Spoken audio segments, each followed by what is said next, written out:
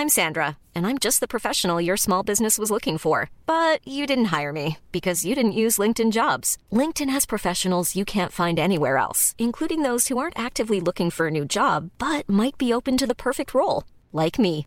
In a given month, over 70% of LinkedIn users don't visit other leading job sites. So if you're not looking on LinkedIn, you'll miss out on great candidates like Sandra. Start hiring professionals like a professional. Post your free job on linkedin.com/people today. Mother's Day is around the corner. Find the perfect gift for the mom in your life with a stunning piece of jewelry from Blue Nile. From timeless pearls to dazzling gemstones, Blue Nile has something she'll adore. Need it fast? Most items can ship overnight. Plus, enjoy guaranteed free shipping and returns. Don't miss our special Mother's Day deals. Save big on the season's most beautiful trends. For a limited time, get up to 50% off by going to BlueNile.com. That's BlueNile.com. Hey, it's Danny Pellegrino from Everything Iconic.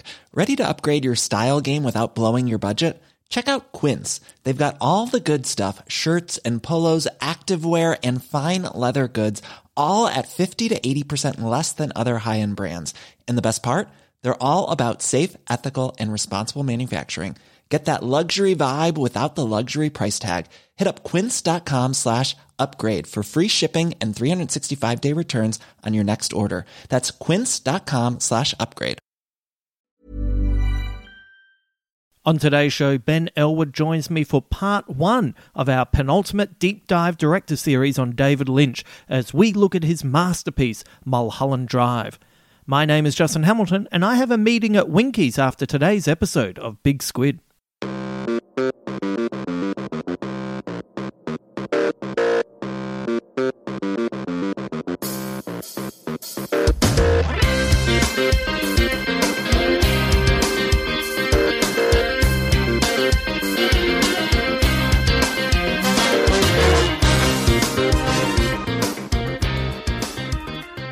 Hello, thank you for joining me today, and welcome to the first of our 2-part deep dive into David Lynch's Mulholland Drive.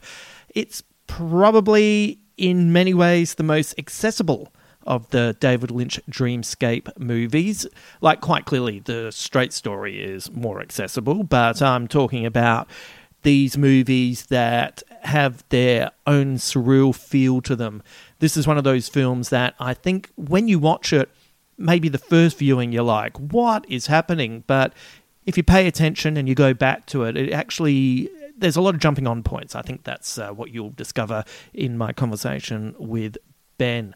So this is the first part today. The second part will go up tomorrow, that will be Tuesday the 19th of July. So not too long to wait for the second part of this.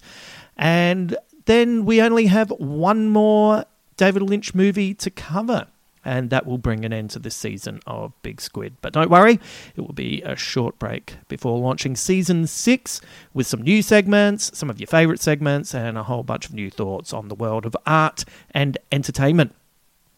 Adelaide friends, Big Squid is coming to your city with a live podcast being recorded at the Rhino Room on September 16. And our first wave of guests include Rove McManus, Tom Gleeson, Adam Richard and Ben Elwood. The first wave, that's right. There's a second wave of guests to be announced. My listeners can tap into a special discount. Just type in the code BIGSQUID, BIGSQUID, one word, to access your very special ticket price. Head to adelaidecomedy.com for more info. And I reckon we'll probably announce the second wave of guests in our last podcast for the season, which will be around the start of August. But if that's the first wave, you are guaranteed that the second wave is going to be just as tasty. My Patreon subscribers don't just have access to extra podcasts, scripts, and their own discounted ticket options. They also have an episode dedicated to them. And today's shout out goes to Scott Tyker, who I've shared lots of great chats with over at the Patreon site. And he has been a staunch supporter of the Big Squid podcast and the stuff that I've been doing. Scott, I know you were hoping for a movie starring the dude, but hopefully this 2-part episode fills that Lebowski hole instead. I'm not saying that we won't get to Lebowski. I reckon we will get to Lebowski, and I will also keep you in mind for that one, Scott. But in the meantime, it was time for you to have an episode dedicated to you. You've got a two-parter, and I hope you enjoy not only this podcast, but also this film. If you'd like to have an episode dedicated to you and access to bonus podcasts, scripts, etc., I'll share those details at the end of this podcast. Now it is time to travel to Hollywood, where a beautiful actress loses her memory, and the only person that can help her is Betty, a new actress in town. Together they search for the clues that will repair this shattered actress's mind. But what they find is more confronting than anyone expected. Let's take a journey into the world of Mulholland Drive.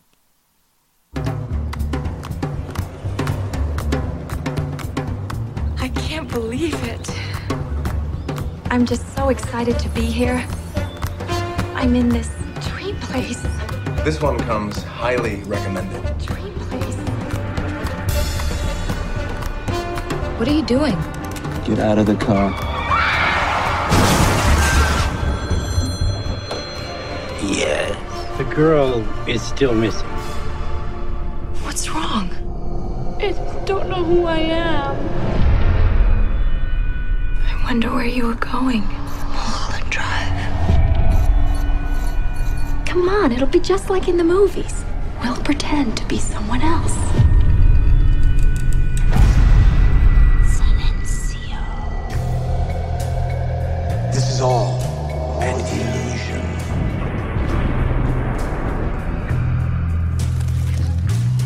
You want to know who you are, don't you?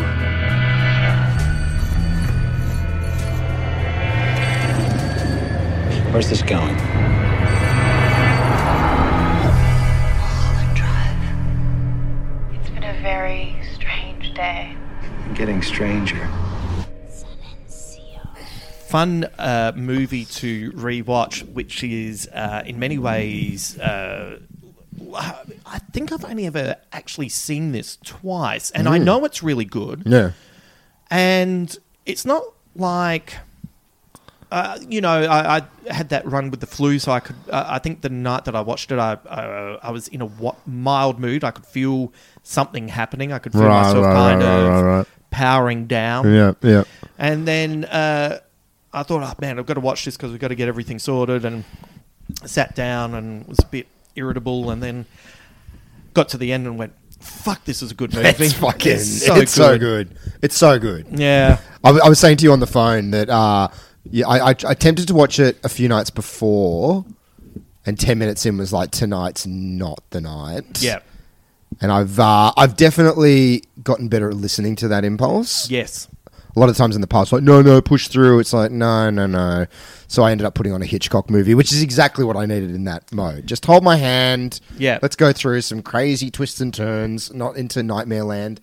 And then I put it on 2 nights ago, and 20 minutes in, I had that, film guy in my brain going like, yes, it's a very good film. It's a very excellent film. It's the AFI's #1 film of all time, blah, blah, blah, blah, blah. And then another 20 minutes after that, just felt my whole body relax. Yeah. And that it's no longer intellectualizing it. It's like your whole body feels it and goes, this is really good. Yeah. I wonder if there is, because we share a similar trait in that we don't really respect authority. And, especially, specifically kind of intellectual authority. Yeah. This is a good film. This is a bad film. We all have a consensus that this is popular, that kind of thing. Yeah. So I wonder if subconsciously both of us were a bit like, I'm not really going to get into this because this is the David Lynch film that everyone agrees is the best. And you know what? I like this film better. I like that film better. And you know what? Fuck all of you. I'm not going to be a part of the consensus. And then you get to the end of it, and even though I will still categorically say Lost Highway is my favourite David Lynch film, just emotionally and everything about it really resonates with me. I think this is probably his best film. It's his best film. Yeah. I think. Well, I don't know, because I was thinking, it's such a kind of weird thing, best, worst, like top 10s, all this kind of stuff. Like, I think those AFI, BFI lists are really useful if you're a person who wants to kind of tick off the canon. Oh, if yeah. you want to kind of, if you're lost in the wilderness, there's fucking, a million different movies to watch. Yeah. If you want to kind of just narrow it down, they're really useful, but at the same time, they can have a kind of cooling effect on your perception of anything. Right. Like I can imagine a lot of people going, "Oh, I'm going to watch the best movie ever made." Yeah. Apparently, it's Mulholland Drive, and getting halfway through and going, "What the?" I mean, I remember that the first time I saw Citizen Kane. Right. Citizen Kane was for a long time the greatest film of all time. Yeah. And got to the end and was like, it was fine. Yeah. And it was only years later I was like, no, it's actually amazing. So, I mean, those lists are useful, but yeah, I think they can kick off the contrarian in your head for sure. There's too many lists now, and they've diluted the power of lists. You were completely right about what you were saying in that, as a kid, lists were really important to me because they were things like the Rolling Stone top albums of all time was a really important list for me because there was one year that number 4 was Marvin Gaye's What's Going On. And it was like an album I had never heard of. And what I knew of Marvin Gaye at that point was more his Motown work and Heard It Through the Grapevine and Sexual Healing. And that's kind of all I knew of his. And then it was like, oh, maybe I should check this album out. And then you listen to it and you go, holy shit, this is a masterpiece. Yeah. So lists can be quite handy in that regard.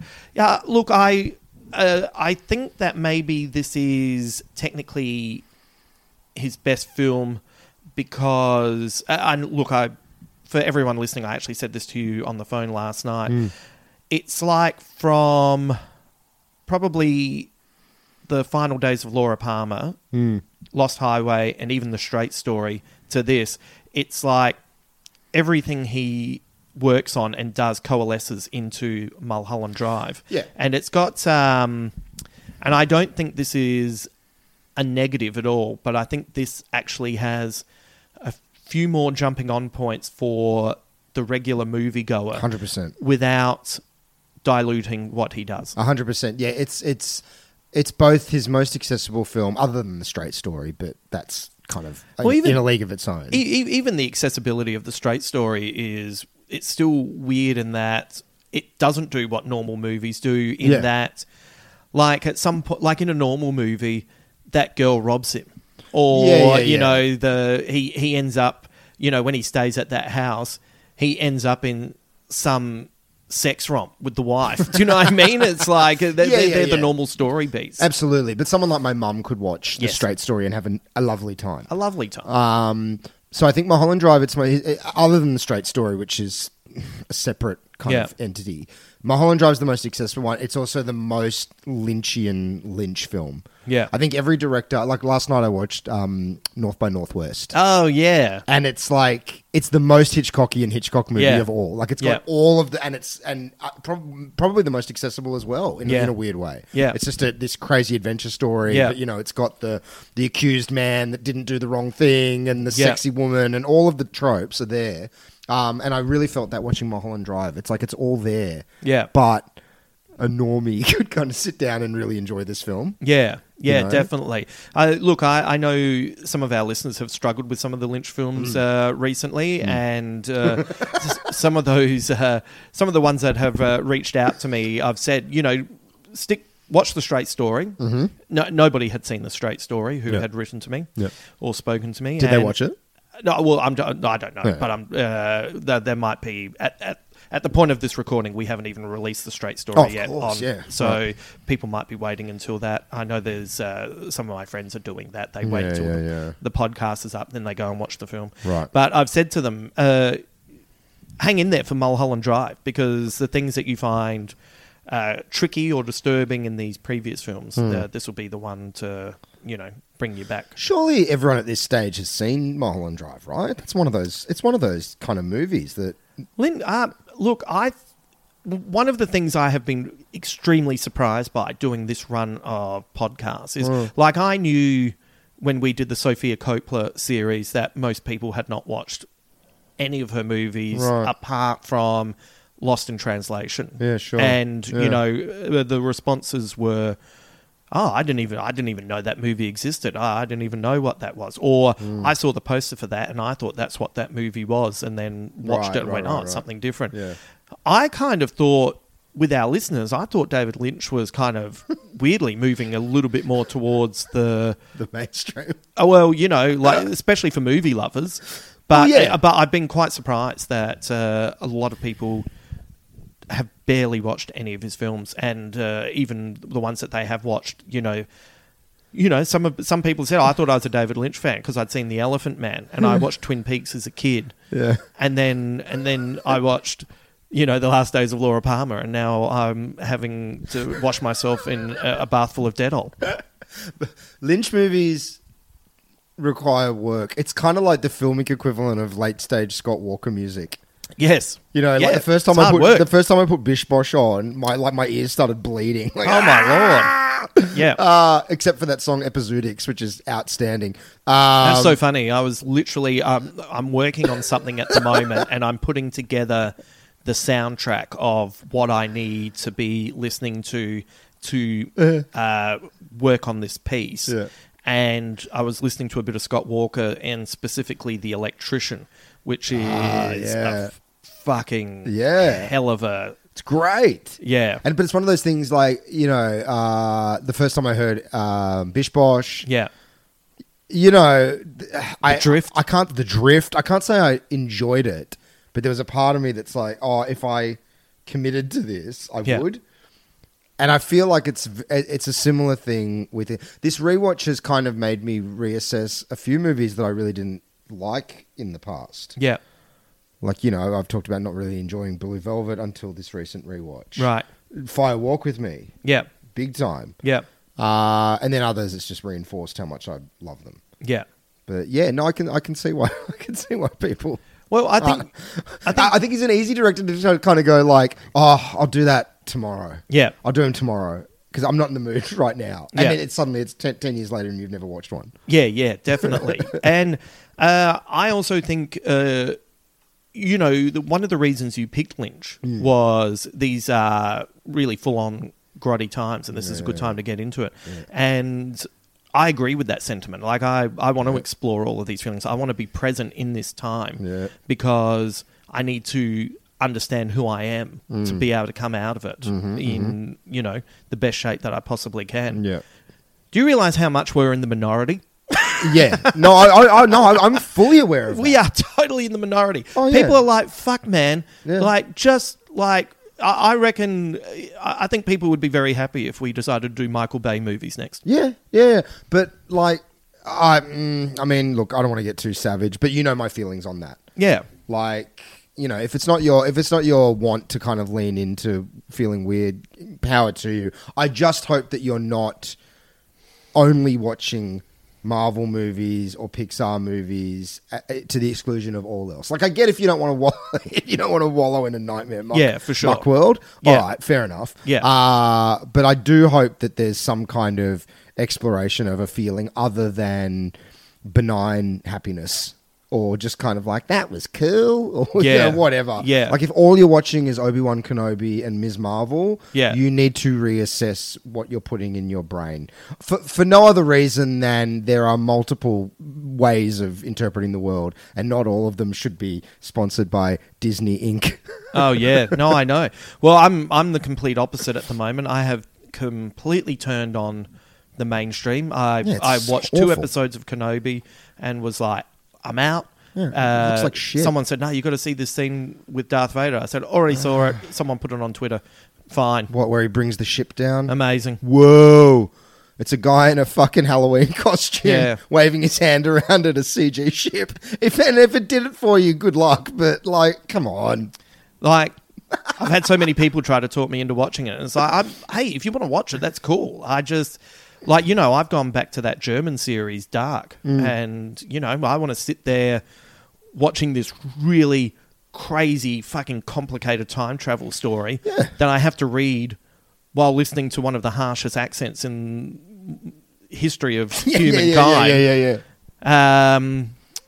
Yeah. I don't know. Like, I do feel like I'm at risk of becoming a bit of a snob lately because I've been, you know that I've been spent most of this year watching mainly foreign films from the 60s and 70s, and I can feel myself turning into a real fucking snob.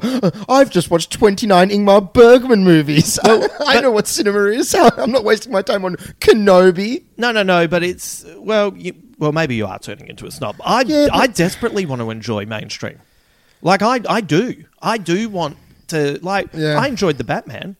Yeah, that was fucking great. Yeah, but like that was a mainstream movie, and I was totally not interested in, like, when it was first announced. I was like, nah, and then it was like, oh god, I like all those people. All right, I'll go and see it. Yeah. Oh, it's really good. Great. Absolutely. I have no problem with the mainstream if it kind of is just be good. Yeah, if it's something that I haven't seen before, like.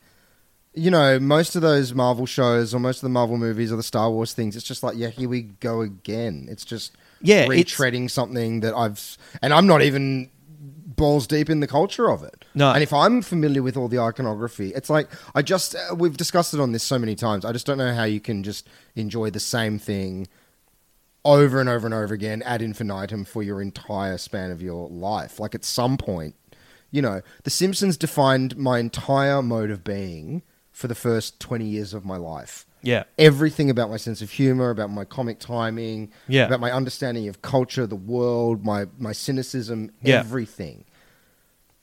I'm 40 now. Yeah. And yeah, if an episode of The Simpsons came on, I'd enjoy it. But I'm not sitting there like going, oh my God, it's The Simpsons. It's like, yeah, that was then. Yeah. And I'm so glad I had that time. But fuck, man, there's a big world of stuff out there. Yeah. And I want to see as much of it as I can, if for no other reason than to kind of understand that there's so many ways of being alive and interpreting that. Like, Roger Ebert talks about cinema being an empathy machine. Right. And, you know, watching a lot of these foreign films, it's blown my mind. I watched a movie from 1949 about a divorced couple who each go and have gay relationships on the side. Yeah. And it's a 1949 Scandinavian movie. And it's like, it's so erotic and evocative and adult. Yeah. And then you're thinking, God, what were they making in 1949 in American cinema, which is the cinema of that era that I'm most familiar with. And it's all like, gee whiz, you know, like husband and wife sleeping in separate beds. And it's like, if that's the only filter that you've ever had of that time, that's what you think that time was. It's like, no, people were just as, you know, alive and doing stuff back then as we, you know, it's, but you have to experience different storytellers in different countries and all the rest. Yeah. And I feel like if the only mode of reality you're experiencing is pixels on fucking streaming Disney Plus, I just feel like it narrows your worldview to a point where it's like, of course you can't watch something that makes you feel uncomfortable. Well, it's also, you know, like there's a comic artist that I quite like who I do think he tweets too much, and it is one of those things where it's like, mate, get off fucking Twitter. But someone, he was complaining about a scene from Barry, and he was like, he just put up this screen grab sort of saying, you know, what's with all these TV shows that are so dark, blah, blah, blah. And someone wrote underneath, this show's masterpiece, and it kind of does represent where it goes a little bit emotionally. And he just writes underneath, no thanks. And it's like, well, where you like I understand it might not be your cup of tea, but like what are you talking about? Like, there's heaps of shows that look the same, and Barry is different, and it's fine. But to dismiss it outright, like, just because it's not for you, what, you wish it out of existence? No thanks. I don't know. Cool. No thanks. Wear your ignorance like a badge of honor more, you fucking idiot. It's just really... Yeah, it's really frustrating. And there's all this... all my favourite movies this year have been foreign. I've had people laugh when I tell them that after that particularly stressful week at the Chase when the Beast couldn't lay a shit, that my way of recovering after a 10-hour day was to go and watch a 3-hour Japanese movie about grief and drive my car, and how mesmerised I was. And it's like I said, and then I tripped on a banana skin and hit my nuts on a pole. So funny. It's like, no, I needed to... I'm being serious. Yeah, I don't know. To me, it's like, I mean, again, I think we've discussed this, but, you know, when I'm in a really dark mood, to put on something really happy... It's like putting tinsel on a dead Christmas tree. It's like all it does is augment how shit I feel. Yeah. Like, it's you almost need to lean into how you're feeling, honor it, and it dissipates. Yeah. Watch Come and See if you're in a bad mood. You'll get to the end of that movie and feel fucking great. Oh, we spread the joy with that on overseas, didn't we? With Uncle Rupert in the UK. He was wrapped. Outstanding movie. He was very happy. Mm-hmm. Anyway, about this film. Yep. When did you first see it? It would have been about a year or two after it came out. And I went into it with all the cultural baggage of the time of... I still remember a friend's mum mentioning it, just going, it makes no sense. It's completely nonsensical. And then I remember the meme at the time was that I think the Alamo Drafthouse was handing out 10 like little cards, 10 keys to understanding Mulholland Drive. Oh, that's in the Squid Bits. He released that. Oh, right. That's from David Lynch, which I don't agree with. It was from the. Well, we might as well just discuss it now. Let me find it. I'm not into that as well, but it did actually come from Lynch himself. It did come from Lynch himself. Look, I think it was for the. I can't find it, but anyway, it was for the video. Oh, okay. Yeah, so I went into it going, oh, this is going to be like, and I was saying to you the other day, like when I saw this movie, it wasn't even at a time in my life where I was really used to strange elliptical narrative or, even weird films. My watching tastes up until that point were pretty standard. Yeah. And it got to the end and I just looked at my friend and went, that's not confusing at all.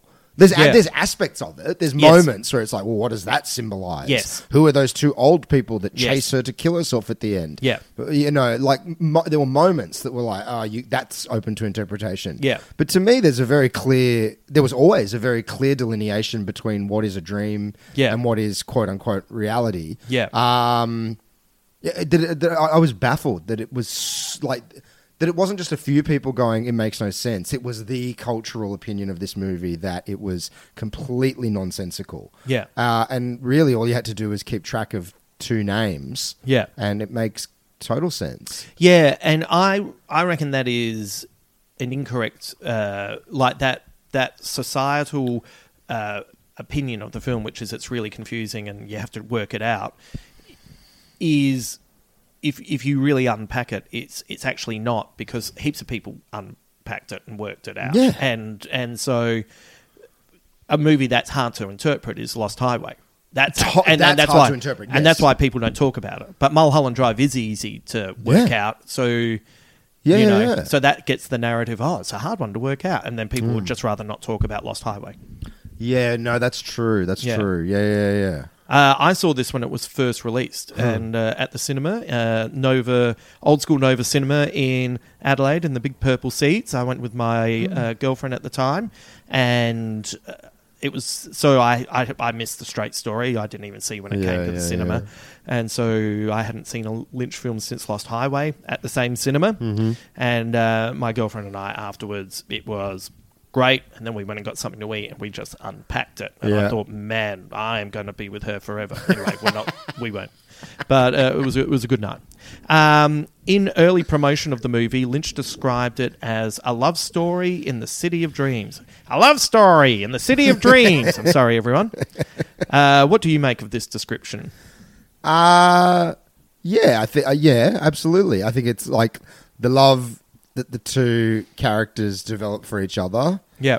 It's also a tale of heartbreak in the city of nightmares. Yeah. And not just it's not just the love or the heartbreak between the characters, it's the love and the heartbreak of a dream. Yeah.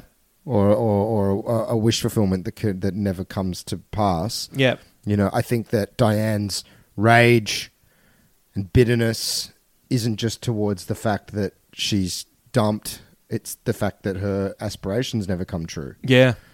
Yeah. It's in some ways, it's almost like a warning. Maybe you shouldn't follow your dreams, or be prepared that just because you follow your dreams, that's might go sideways. Well, because I think, the opening sequence before we even get the credits, the jitterbugging at the beginning, and we see Natalie Portman shiny and smiling and everything.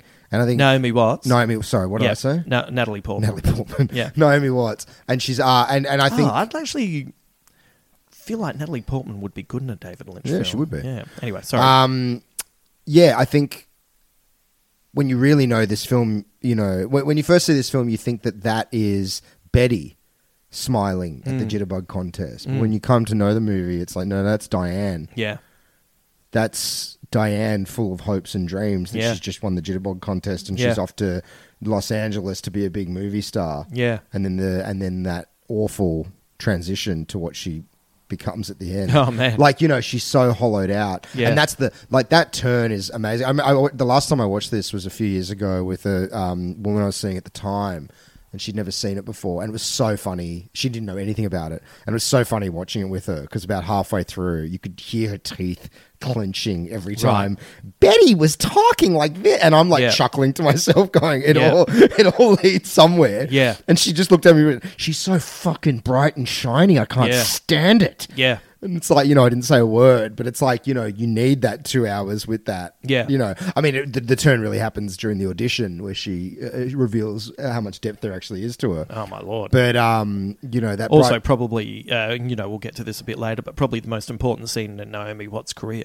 Oh, it's just unbelievable. Unbelievable. I still remember one of our great actors. I still remember the first time I saw that scene. Just what the fuck is happening? Yeah. You know, how lulled you are into her portrayal of Betty as this, you know. Yeah. Oh boy. Yeah. Yeah. Phenomenal. Yeah. Just before we move on, so because I've seen this movie 3 times, it's like the first time I saw the film, it felt like a mystery to be solved, you know, like that's because you're sitting there trying to work it out. And then the second time it felt like a statement on Hollywood. And then this time it was like, do we even really know who we are? That's what it kind of felt like. Yeah. So it's nice to be getting these different flavors every time. It's like a good coffee. As it cools down, you get all these different aromas, and it's great. Yeah. Well, I mean, again, that's something that we've experienced with all these movies is that they.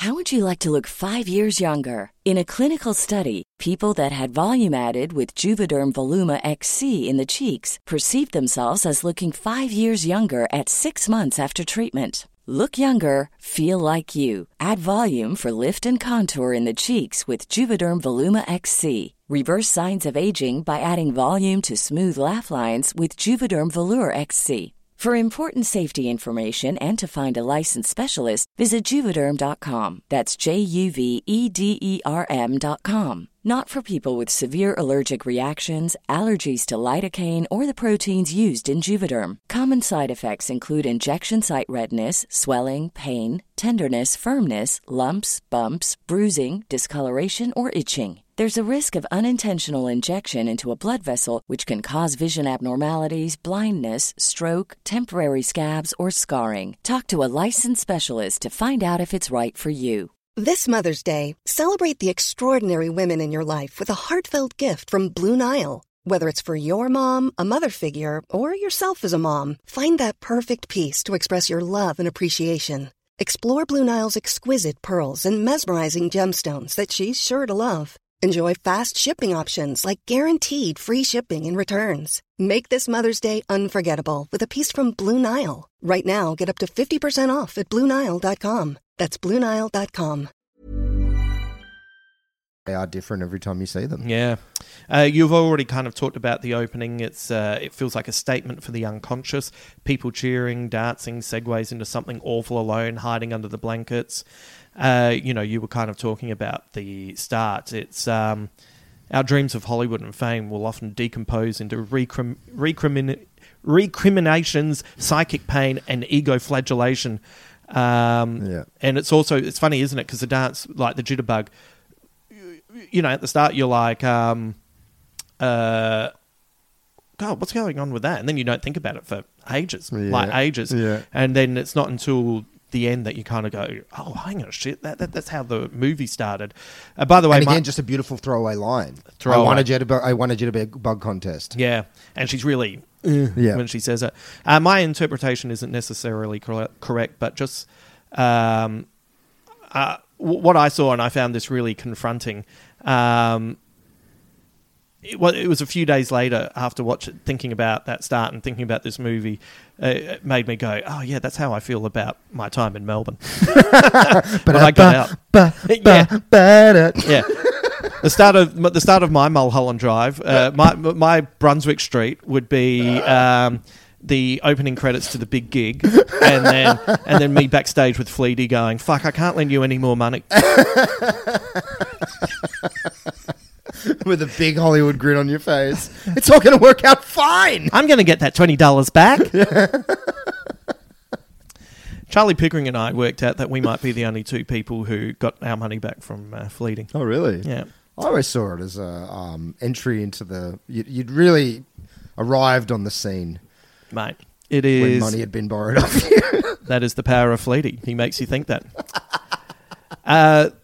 The movie begins with a mysterious brunette being menaced on Mulholland Drive by two guys with a gun in a car, and she's saved by kids joyriding who smash into the car. That's fucking confronting, isn't it? Rewatching that, and you go, there is... Wow. That's how those things look. There's nothing attractive about it or Hollywood at all. Awful. Yeah. The brunette then wanders down into Hollywood, lost and confused. What do you think of that start? Oh, it's powerful. Yeah. Yeah, you know, and it has the effect of putting you in the mindset of the character. You know, you're very confused. Yeah. What the fuck is happening? You know, why did the gun get pulled on her? Even though she doesn't remember a lot of that. Yeah. You know, you're in a similar fugue state. Yeah. Of kind of like, the way she just kind of wanders out and looks at the lights and then just... so I'd written down... A lot of this stuff that I wrote came from feelings afterwards. So it was like I watched it, didn't do any work on it the next day, and then just kind of let it sit in the back of my subconscious. And it feels, I once again, I'm talking specifically about the scene, not how it plays out later. But it felt like the woman dies in the accident and then descends into hell, or more like the Greek underworld of Hades, where the dead are grouped together and lead a shadowy post-existence.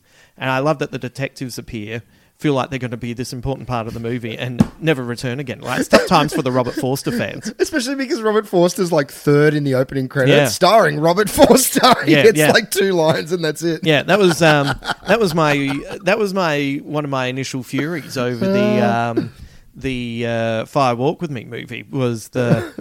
Bowie's going to be in this, and it's like he's in it for like 39 seconds. And I was like, wait a second, why not just tell me he's not in it, and then surprise me? But now it's really entertaining. When we get to the good bits, we'll explain more about why that played out the way that it did. Yeah. But it also does kind of fit in with the narrative of the way it works in this film. After the mysterious brunette falls asleep in a garden, she makes her way into... Oh God, you know what? The amount of people that have fallen asleep out the front here, and none of them are beautiful brunettes. They are people who... Like, sometimes it's just chefs who work down the road who have just decided to lean back and have a little nine-eyes. She makes her way into a woman's apartment as this woman leaves for overseas. We then cut to a man at a diner called Winky's, great name, telling his friend he had to come to this place because he'd had a dream and needed to see if it would come true. That's kind of a little bit of that's on a very small scale, the dream of going to Hollywood to see if it will come real. Yep. And like this scene in many ways is... Betty's life, isn't it? Oh, absolutely. I'm going to go to Hollywood to see if my dream comes true. Everything goes horrible. This guy goes, I'm going to go to the cafe, see if my dream comes true. Haggard person comes out from behind a fence. Fucking hell. Poor bugger has a terrible heart attack. Have you been to Hollywood? Yes. Like specifically the Boulevard of Broken Dreams? Yeah. It's harrowing. Yeah. It's awful. It's awful. Yeah. It's one of the most disturbing places I've ever been. Yeah. I was outside the Man's Chinese Theatre one time. And gross. It's so gross. And I saw this incident that just encapsulated Hollywood in one 30-second encounter. You know how there's all the people that dress up as movie characters outside Man's Chinese Theatre and they try and get tourists to pay them to have photos. Yeah. So there's like, off-brand Mickey Mouse and no frills Transformers and shit. No frills Transformers. Not that much that meets the eye. And there was this lady dressed as Marilyn Monroe from The 7-Year Itch, the classic white dress. Yep. And look, there's no polite way of saying it. The woman was in her, I would say, late 50s. Yep. A little bit too old to be playing 7-Year Itch Marilyn Monroe. Not fit. It's miscast. Yeah. Yep. I'm not being rude. It's just the truth. Yeah. She's older than Marilyn was when Marilyn died. And this was evidenced by the fact that no one wanted anything to do with this lady. Everyone was avoiding her, not making eye contact. It was grim. It was really fucking depressing. And she's, trying to do the thing where the dress is coming up, and it was horrific. It was literally like a scene from a Lynch movie. Yeah. Everyone's avoiding her, and then on cue, yeah, another Marilyn arrives, same dress, but this time she's in her early 20s. Right. And on cue, I'm not even fucking making this up, a tour bus pulls up and people are like pressed against the glass, snapping photos of her, and she's doing the whole like, like pushing the billowing dress down and everything. And older Marilyn, her entire spirit just slumps and she just leaves the boulevard. And I just felt like that tableau is fucking Hollywood in a nutshell, right? That's awful. It was awful. Yeah. It was just one of the most awful things I've ever seen. Yeah. But it was like, that's fucking Hollywood, right? Yeah. This is it. Yeah. That is confronting. Yeah, like, it's really not good. It's like, it's bad enough that I'm being a bit disappointed about what Hollywood really looks like, but now you've slapped me in the face with a metaphor that I already understood. I don't need this. I get it. This scene at the in the diner is in the part dream, part memory aspect of the film, and this is one of those moments that the subconscious knits together for our protagonist in her last moments. The real world meets the dream world in ways that don't quite fit, but still make some sense. And once again, if anything, this scene is a warning. If your dreams are leading towards a bad decision, you shouldn't follow them. I take that into account with the finale and the assassin. It's like she just makes lots of bad choices, and it's that scene in particular. Once again, this is a hard film to kind of discuss because you have to discuss it in its entirety because everything reflects and bounces back. But that scene is like one of his best encapsulations of how dreams work, which is, it's the waitresses and it's the guy that she saw in that diner. It's how she was feeling in that diner. It's a remarkable scene at the time. Once again, you're taking it all in, but on its own, it's it makes perfect sense when you. But it's perfect filmmaking. I reckon it's just great. Some rando at the Winkies happened to look at her when she was making the most putrid decision of her life. Yeah. And she's, put him into her dream, as the witness of this dark entity that lives just behind the diner, i.e. just inside her head. Yeah. Which is the dark entity that lives in all of us. Yeah. That's what, I don't get upset by that scene anymore because I'm very used to it. Yeah. But the first few times I watched that, I almost threw up. It's one of the worst things that I've ever seen in a film. Yeah. The way the sound. Yeah. It's like, it's the way the pressure drops just before you get a bout of tinnitus. Right. Like all the sound just gone and this thing just arriving. And again, if you just kind of I don't know if you've seen the behind the scenes photo of Lynch hanging out with that creature. Yeah. And it's like it takes away all the power of it. Yeah. But isolated as an image, it's not good. Yeah. It's one of the most awful things I've ever seen. It's one of the great jump scares that people wouldn't think to mention because, because it is kind of dreamlike as it happens. Yeah, it's gross. It's such a gross scene. And that kind of ties into... we get into the mysterious men making phone calls looking for the missing brunette. How do you interpret those mysterious men? Oh, the men at the studio. Yeah.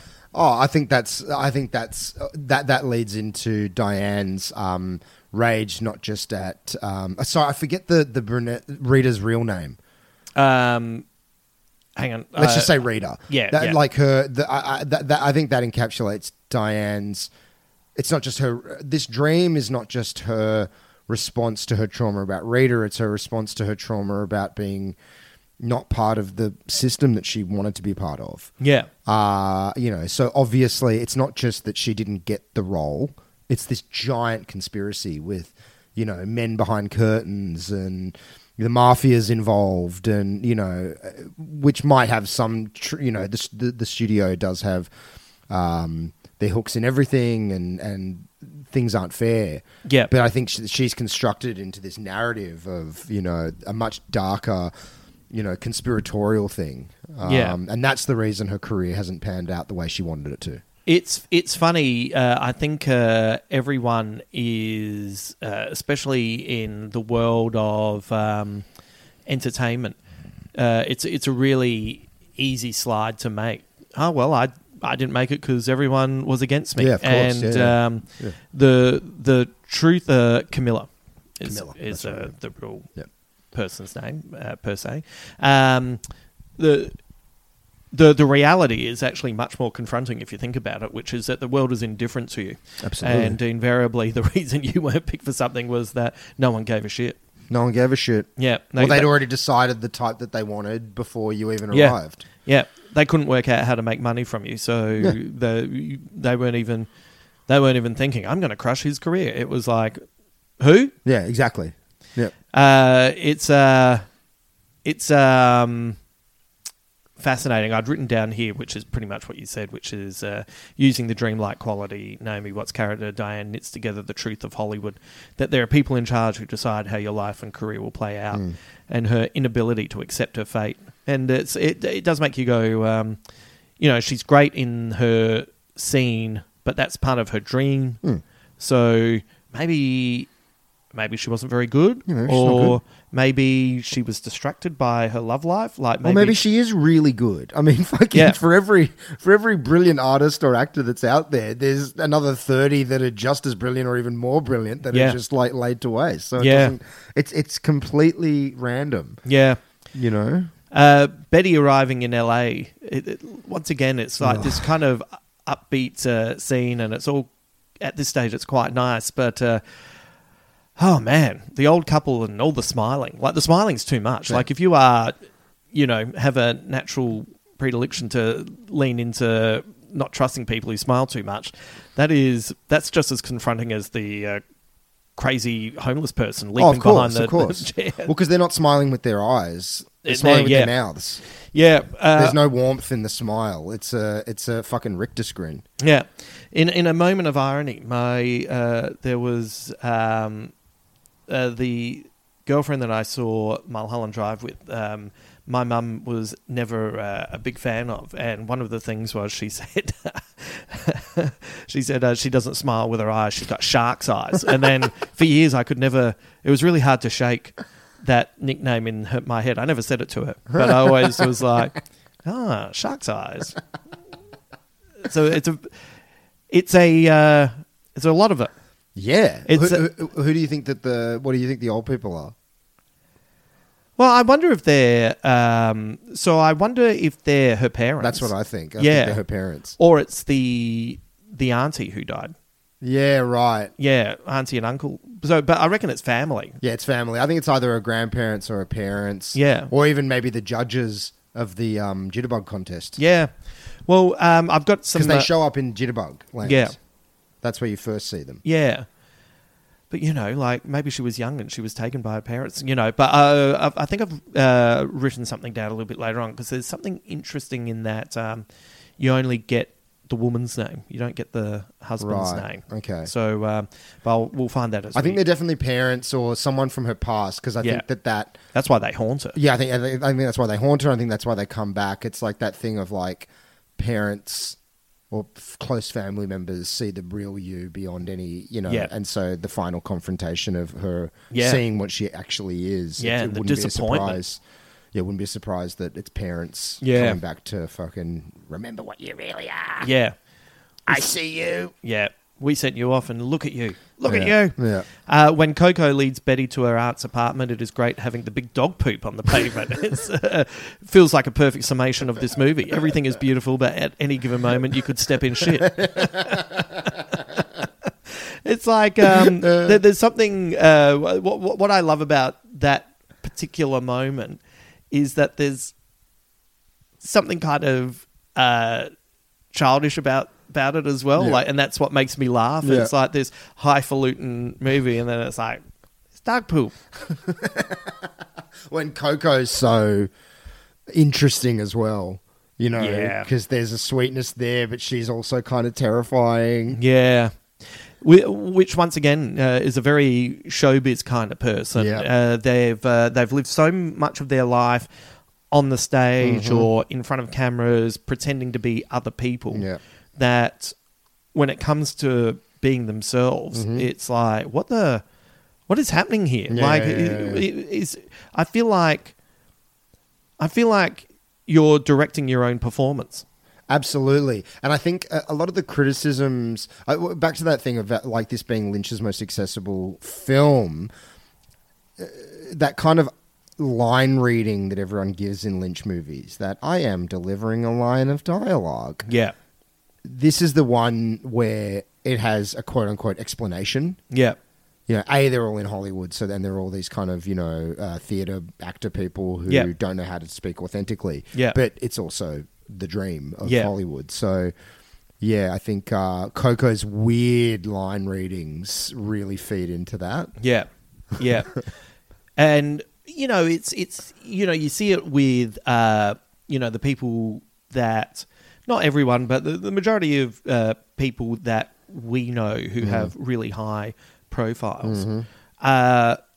There's and this is not a judgment, but if you hang out with them like here or well, I don't know, anywhere, just anywhere where there isn't a crowd, it's just like hanging out with anyone. Yes. And then and then once it's out in the public, because they've been papped or they've been followed or they're having people come up to them all the time, there is, even when they're hanging out, there's the performance side of them. Well, and that has to be, yeah, Has because to they have be. to protect themselves. Yeah. So it's not a judgment, but it is it's very interesting to notice. Yeah. And that's why invariably it's like if one of those people says, hey, we should go out for dinner, it's like, hey, how about we just hang at your house? Yeah. Because then when I'm hanging at your house, I feel like I'm going to get all of you.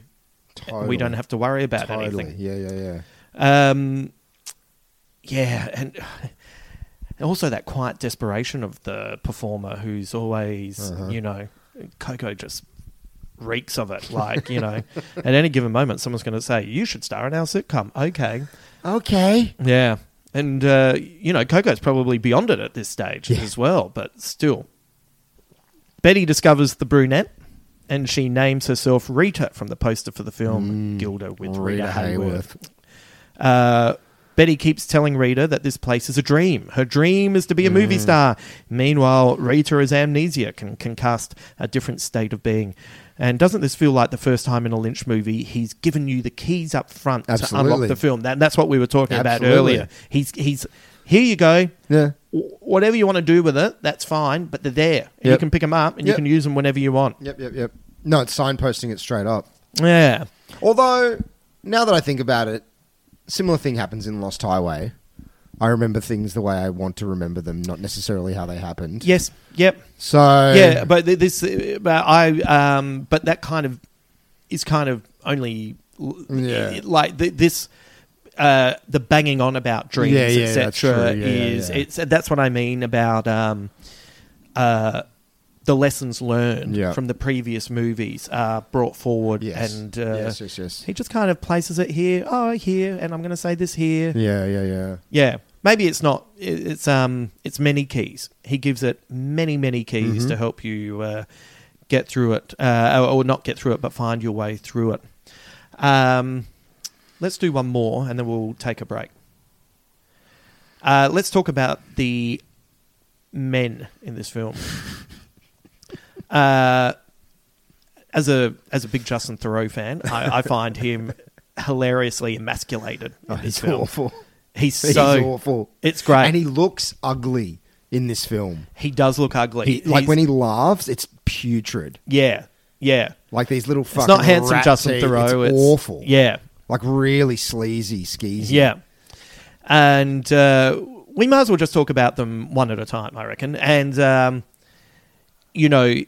because then when you see him outside of the dream, he's awful there as well. He's just like he's, you know what he looks like to me? Have you ever heard Fiona Apple talk about how one of the worst nights she ever experienced was at a party with Paul Thomas Anderson and Quentin Tarantino, and they were coked to the max, just talking themselves up. And she was like, and I think that was like, she said something along the lines of, "That's the last time I'm ever going to do coke and ever be around people like that." And that's what he stinks of in the real world. Yep. He's that guy. No, we know a lot of people like that. Yeah. Quentin Tarantino on coke. Oh, it'd be the worst. I can't handle Quentin Tarantino sober. Mate. Good Lord. So he feels like that, once again, talking about it in a roundabout way. At the end, when you see him, with in the real world, he's kind of gross, and he probably is, like a fine director. But and he's got that artifice. Like, it's interesting comparing the artifices of the dream to the reality, because they're all wearing artifice in both realities. Yeah. But the artifice in the dream is that gee whiz kind of golly gosh stuff. Yeah. The artifice at the end is the true artifice of LA. Just that kind of like, Quentin Tarantino on coke. Yeah. Everyone talking themselves up in, that weird kind of grotty self-satisfaction. Yeah. It's putrid. Yeah. And the... And then what happens to him throughout the film, where he's just like, they're saying, you can't make the movie you want to make, and you're going to have this person in. And him saying, why is this happening? And he does it. He's going through what Betty goes through, which is what do you mean? Like, why am I not getting picked? Why? So he's going through all of her emotions in this dream world to the extent that, even him taking a golf club to the car is just... there's nothing tough about it. It's a little boy does. It's like, I'm going to smash up your car. And the way he runs away after he's done it. The way he runs away is funny. Then he goes to his home. His wife's cheating on him with Billy Ray Cyrus. Yeah.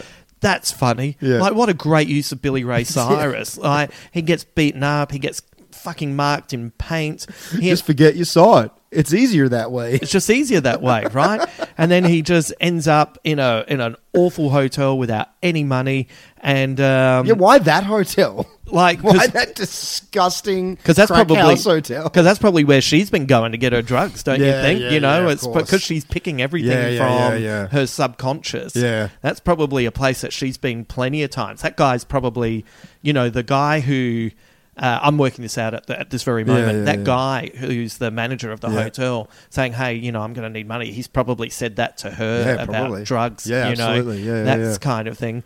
And then the fucking scary cowboy giving him the... Terrifying. The word. Yeah. And then the way he just succumbs to what everyone else wants, even though, once again, in this dream, he sees Betty and thinks... she'd be perfect for my movie, and the way he just flatly says, "No, I'll pick her, Melissa George." Yeah, I that movie that we were going to go to see, but you couldn't come to, the Lynch Oz documentary that correlates all of Lynch's movie to The Wizard of Oz. Yeah, it was excellent. Yeah, and I can't remember the director's name. It's a female director. She does one of the essays, right? And she talks about that moment because she's talking about the perception of Lynch through the eyes of a director in Hollywood. Yep. And she says that moment where he just kind of flatly goes, "This is the girl." Yeah. She's like, that's the most that may as well be a documentary. That's the most honest thing that she's ever seen in a movie about how Hollywood operates. Yeah. The movie isn't yours. Yeah. Unless you're one of those rarefied directors that has final cut and everything. You're basically a hired hand. Yeah. And so you have to learn to sacrifice your artistic integrity in a way that doesn't make you want to quit the business or kill yourself. Yeah. It's great. And it's the first time I saw this film, like you, Theroux, I was just like, oh.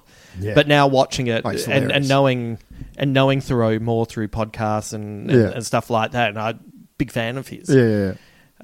Anyone who wants to feel good about life should follow Justin Theroux on Instagram because he's a big advocate for adopting animals, and he adopted a beautiful pit bull called Kuma, and Kuma has her own site, and it's hilarious. Like, if you want to see a dog that was frail and fucking poorly treated, who now gets to sit at a table with him and eat French toast, it is the fucking best thing in the world. I also want to mention the detectives at the start of the film. Oh, well, we'll better get on this case. And then all you hear is that detectives are looking for, in the real world, after she's swapped apartments, because they probably know that she's put a hit on or something like that, so she's in trouble. They felt a bit like Twin Peaks police. A little bit. They did, yeah. And once we get into the squid bits, we can discuss that a little bit more. But also... The assassin, Joe, who's fucking useless. Like, he's taken out everyone. Like, that to me, that scene where he's accidentally having to kill everybody is I could have watched that for another 5 minutes. And so corpses pile up. Yes.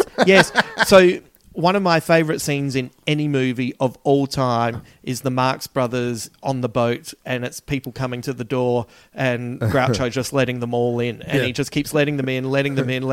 And then, people bring down plates and he's like, well, I don't think there's any room in here, but opens the door and lets them in. And eventually that whole scene finishes with the door being open from the outside and everyone just piles out. And I would have been happy to watch him just have to keep murdering people. And then the door opens and... It's one of the great comic scenes in any movie I've ever seen. And it's his reaction. Oh, man. It is... Something bit me real bad. Oh, it's so funny. It is such a funny moment. All right, let's take a break and we'll be back with part 2 next.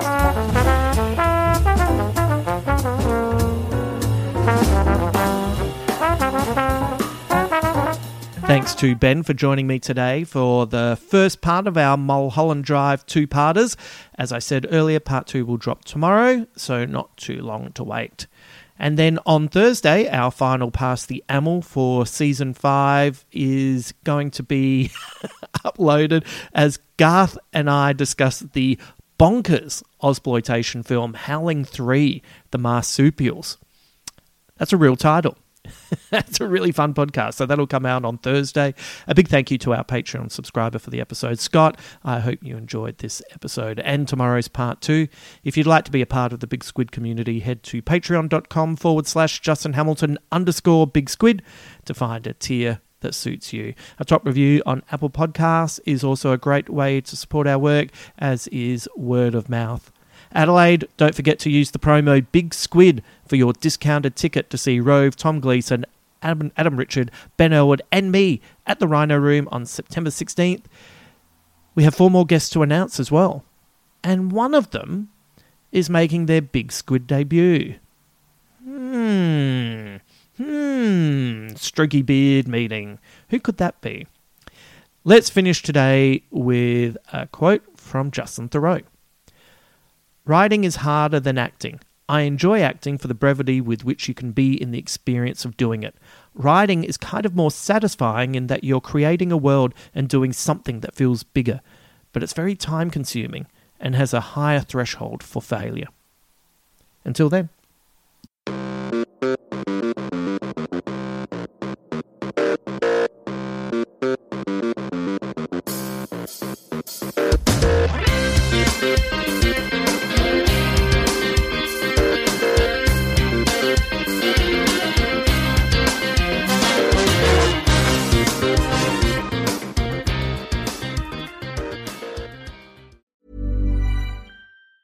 A lot can happen in 3 years, like a chatbot may be your new best friend. But what won't change? Needing health insurance. United Healthcare Tri-Term Medical Plans, underwritten by Golden Rule Insurance Company, offer flexible, budget-friendly coverage that lasts nearly 3 years in some states. Learn more at UH1.com. Planning for your next trip? Elevate your travel style with Quince. Quince has all the jet-setting essentials you'll want for your next getaway, like European linen, premium luggage options, buttery soft Italian leather bags, and so much more. And is all priced at 50 to 80% less than similar brands. Plus, Quince only works with factories that use safe and ethical manufacturing practices. Pack your bags with high-quality essentials you'll be wearing for vacations to come with Quince. Go to quince.com/pack for free shipping and 365-day returns.